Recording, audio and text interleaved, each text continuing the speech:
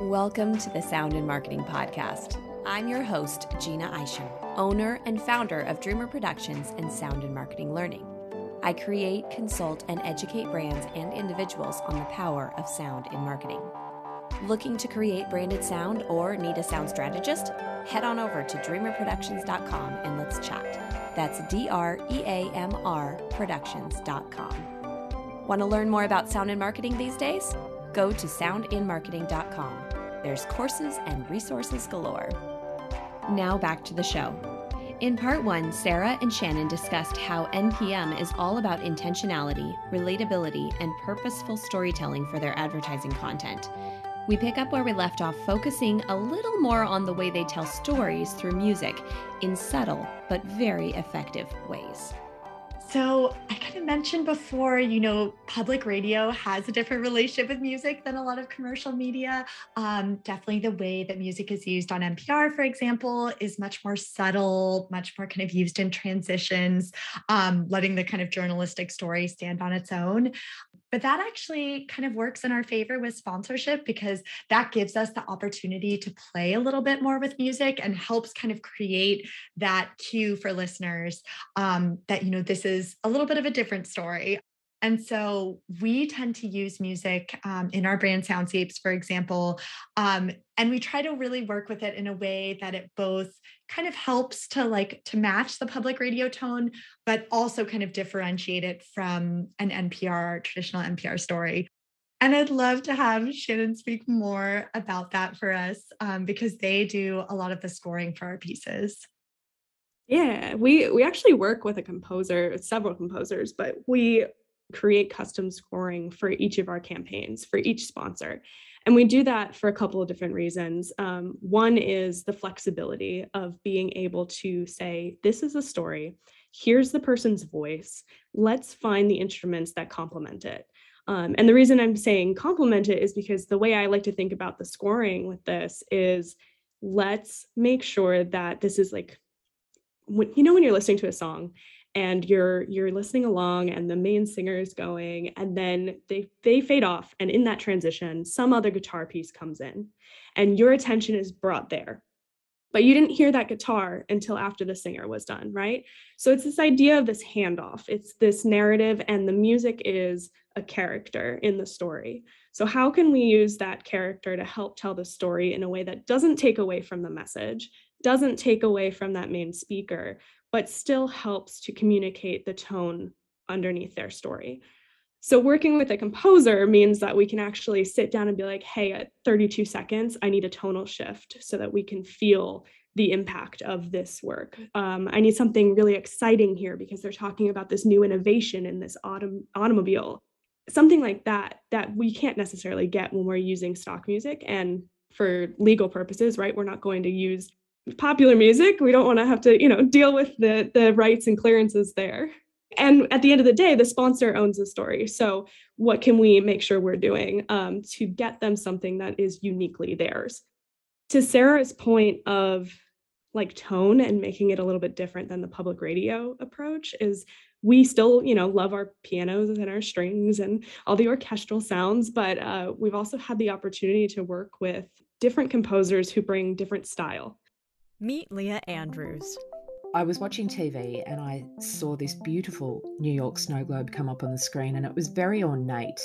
Inside the globe it had the Twin Towers and a bunch of other really beautifully sculpted buildings. In the moment of seeing it with the glitter flying around and the snow flying around, I just wanted to kind of be in there almost, and the rest is kind of history. Leah became the queen of snow globes, making custom snow globes. One of the composers we work with right now, I actually found on social media because they had a song, just like a spoof song, a little parody song that was like, I got my sock wet and now I have to throw my whole foot away. And I saw that and I was like, oh, that's funny. And it's like stuck in your head, the song. And I reached out, and it's just so amazing to see how people can bring different perspectives to the music and different pieces and tones and instrumentation and energies. And so we've gotten to work with this person, and she's been absolutely fantastic at bringing a different sound to those sponsorship messages. Again, finding the way to make it similar to public radio, but differentiated enough that the NPR listener knows that it's sponsorship. As a composer, thank you for doing that. I still write production music, but it frustrates me a lot because when you're told, write something like Toddlers and Tiaras or Duck Dynasty, what does that mean? But if you're actually composing for a set, this is the story, this is the project, this is the tone, any composer worth their weight can work with that and actually come up with something that will emote specifically for that rather than just write something dramedy. Like that doesn't vibe. So I really appreciate that you do that. And I hope that more and more companies will take that on rather than just grabbing some track from some library that's just, I don't know. I really, really appreciate that. So I'm glad that you do that. Thank you. Yeah, no, and that's half the fun of it, right? Is like part of the fun of making these stories is getting to dive in and learn about each of these brands, learn about these industries, learn about these products. The other part that's also really fun is getting to create something that's unique, getting to create something that's different and something that like will not be recreated again. You know, we're not going to use that same music from one sponsor to the next, and we're going to make sure that we have that conversation of like, hey, I would love for this one to have some digital sounds, but also something organic. And they get really excited at this point. So let's make sure we're emoting, you know, X, Y, and Z of feelings, right? And just having that conversation, I think, is also just another way that we're putting a little bit more mindfulness into the sponsorship we're creating. And I would add to it, we try to be really thoughtful about how we work with freelancers and other creatives on the stories. We are a very small team, so we do, need to bring in other people from time to time to help on our projects. And I think the fact that also, we've been in that role too and like worked on different projects, we freelanced in the past, that really gives you that other perspective to how can I take that extra step to make this experience of working with our team really clear and memorable and enjoyable, and how can we kind of put them first as well. Because I know, working in the advertising world, there's always that sort of adage of the client comes first. And we try to kind of extend the mindfulness in our work to also include the team and like make sure that we're being very clear to clients, but we're also really respecting our team and everyone we work with, and really trying to do what we do in a sustainable way that's not going to burn people out. I think that there's many different sound languages. And so if you speak the language of words, there could be another person that speaks the language of music and another person that speaks the language of sound design. And they all go together. And so, especially if you said you had a small team, if you can branch out and bring different parts of that language together, you're going to have a stronger story. And I was also thinking too, like, depending on where the client is geographically or demographically or economically, you could bring in a composer or a sound designer that comes from this demographic of some sort, and they could represent in even more of an emotional way. So there's no end to the limits of possibilities that you could do. It's funny you say that because I think in terms of language, like I'm a musician by trade technically, and like Sarah were you an English major? Is that correct? I was indeed. Okay. So like I am not words and clauses. That is not my style. I am audio first. And so we've definitely seen that come to life in how we relate to client feedback, or our associate producer even is Sammy. She's kind of in the middle too, I'd say. And so it's been really interesting as we expand our team and as we bring in other people from different perspectives, from different walks of life, just being able to have those intentional conversations and say like, oh, you see this differently. Okay, let's chat about that. Let's figure out what the best way to move forward with this is.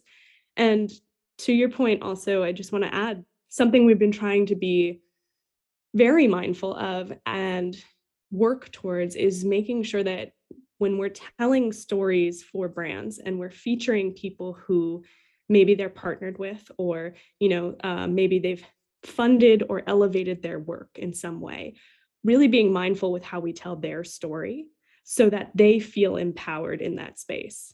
Trying to be very cautious about recognizing that the story is from the brand, but maybe not about the brand. It's just about the work the brand is helping to support, and making sure that we are being super intentional with how we present that information, and make sure that, again, like they feel empowered and that they get to have a voice in telling their story. I was just watching a clip from a Steve Jobs video, and he was talking about examples of how you market. And he was using Nike as an example. And he said, in Nike's advertising and marketing, they don't actually talk about the product. They talk about the physicality of it, what you can do with it, the people that are involved. So to your point, yes, I completely agree. There has to be a bigger picture out there rather than just buy my shoe. And something we haven't really touched on too much, but I think this is a big driver for our work, and that kind of made me think of this, is because we are creating pieces for the NPR audience, we're creating sponsorship that the NPR audience will hear. All the work we're doing, aside from the mindfulness that we are putting into it, all of our custom audio pieces are also undergoing a legal and ethics review as we go through.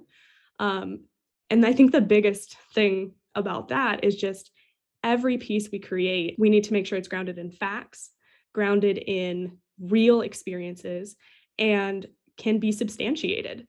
And so I think, to your point of you're showing what the impact of the work is, you're showing what is possible with this work.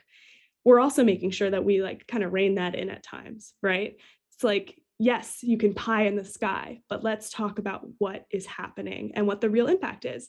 And oftentimes, like, that relatable story of this is what we have done with this is far more powerful than maybe the marketing language could be there, right?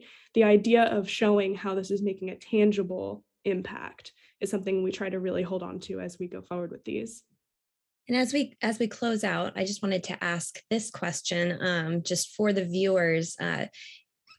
When you speak to your clients, when they're working on these advertisements as sponsorship and such, what guidelines, what kinds of things do you try and let them know needs to be present? What kinds of aspects do you need from them to create a good story that resonates with the NPR audience?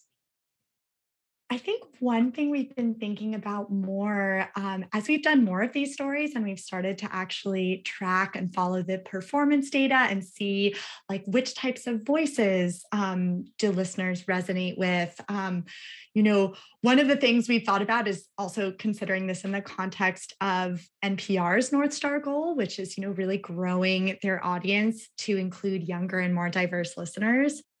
And in that same vein, when we work with sponsors, we want to encourage them to really showcase speakers who are both inspiring, but also relatable. So we have a lot of brands who, want to feature their founder, their CEO, and those can be some really great stories. But at the same time, we also really try to encourage brands to think about people who are actually doing the everyday work, why they joined the brand, what's their story, kind of hearing from someone who maybe doesn't have the chance to speak as much, but who's really passionate about what they do. And when we've been able to do that, we found those stories really resonate and perform really well. And I think it's cool because I think really the goal of making our stories more inclusive and making our speakers really relatable is that, it's important to that North Star goal of including different people, but it also really helps clients see success on our NPR platforms as well. That's really brilliant though, because yes, you have certain CEOs like founder of Wendy's, Dave, he was always fun to watch and all that stuff. But, what kind of a story would you get from the drive-through clerk or, somebody that's been the secretary at the company for 20, 30 years or something like that? You get a more, maybe it's not as like a quirky, cute kind of thing, but you get a more realistic perspective of that company, which again is something that you can relate to better. Like, I don't relate to Dave. I think he's funny, or was. I guess he passed away. But if I were to hear from like somebody that was on the ground actually working in the brand, it's definitely something that you can connect to in a more emotional way. So yeah, I can see the power. I think I would add there too, the C-suites tend to be very, very prepared for interviews. They know what they're saying. If you've seen them speak elsewhere, if you've seen them in ads or you've heard them in podcasts before, they probably know the exact answer that they're going to give you when you ask them a question. And the NPR listener is very finely attuned to, this is podcast, this is off the cuff, this is genuine, versus I am hearing a scripted answer. They can tell the difference, right? And so when we're talking to our sponsors and we're saying, hey, let's make sure we're creating something that is authentic and feels genuine and that listeners can relate to, exactly to your point, it's somebody who's going to speak passionately, maybe not perfectly, and that's okay. Again, with that public media approach that we're trying to put into each of our pieces for sponsorship, we're also keeping in mind that people don't speak perfectly. People say people say like, people phrase things weird and give you the wrong tense and the wrong clause, all these things that you wouldn't get in a scripted ad, but that's how you know it's real. And that's how you know it's coming from someone who is really speaking from the heart about their work and about what they're doing, which I think is the most relatable thing when you're able to actually hear why somebody does what they do. It's so memorable too, because I think some of our most fun interviews that we've done for these stories are where we actually get to hear these really interesting design stories and the problems that people faced and kind of how they worked around it. And it definitely brings the brand to life in a new way and gives people something really specific to remember as well, which ultimately is the goal. You want to leave them with something, because however that ad ends, that's what people will remember the most. At least that's what I've heard. And I was thinking too, I interviewed some gals at Mindshare a couple of years ago, and they brought up a very good point that, usually you're listening to a podcast with, earbuds in your ear or headphones, and that's very intimate. Like somebody is right there in your head. You have to be respectful of that. And if you've got, to Shannon's point, if you've got a CEO that probably has a scripted answer for everything, it doesn't come across the same. Maybe it would on a TV ad, but when you're that close, your brain is smart. It'll pick up on stuff and know that was scripted or know that was already decided. So wonderful, wonderful work. Shannon, Sarah, thank you so much for joining me on the Sound in Marketing podcast. I've learned so much and I hope you had a good time. Thank you. It's been really wonderful to talk with you. This was excellent. Thank you so much. For more on what NPM is doing, check out nationalpublicmedia.org. I hope you're enjoying the show. Don't forget to subscribe on all the major podcast channels, share with friends, follow, and rate. Spread the word because, well, more people should know about this stuff. I know you know that now. For any other inquiries, you can find me on LinkedIn, Twitter, and Facebook. You can also email me at Jeanna, Jeanna, @dreamerproductions.com. All links will be provided in the show notes. Let's make this world of sound more intriguing, more unique, and more on brand.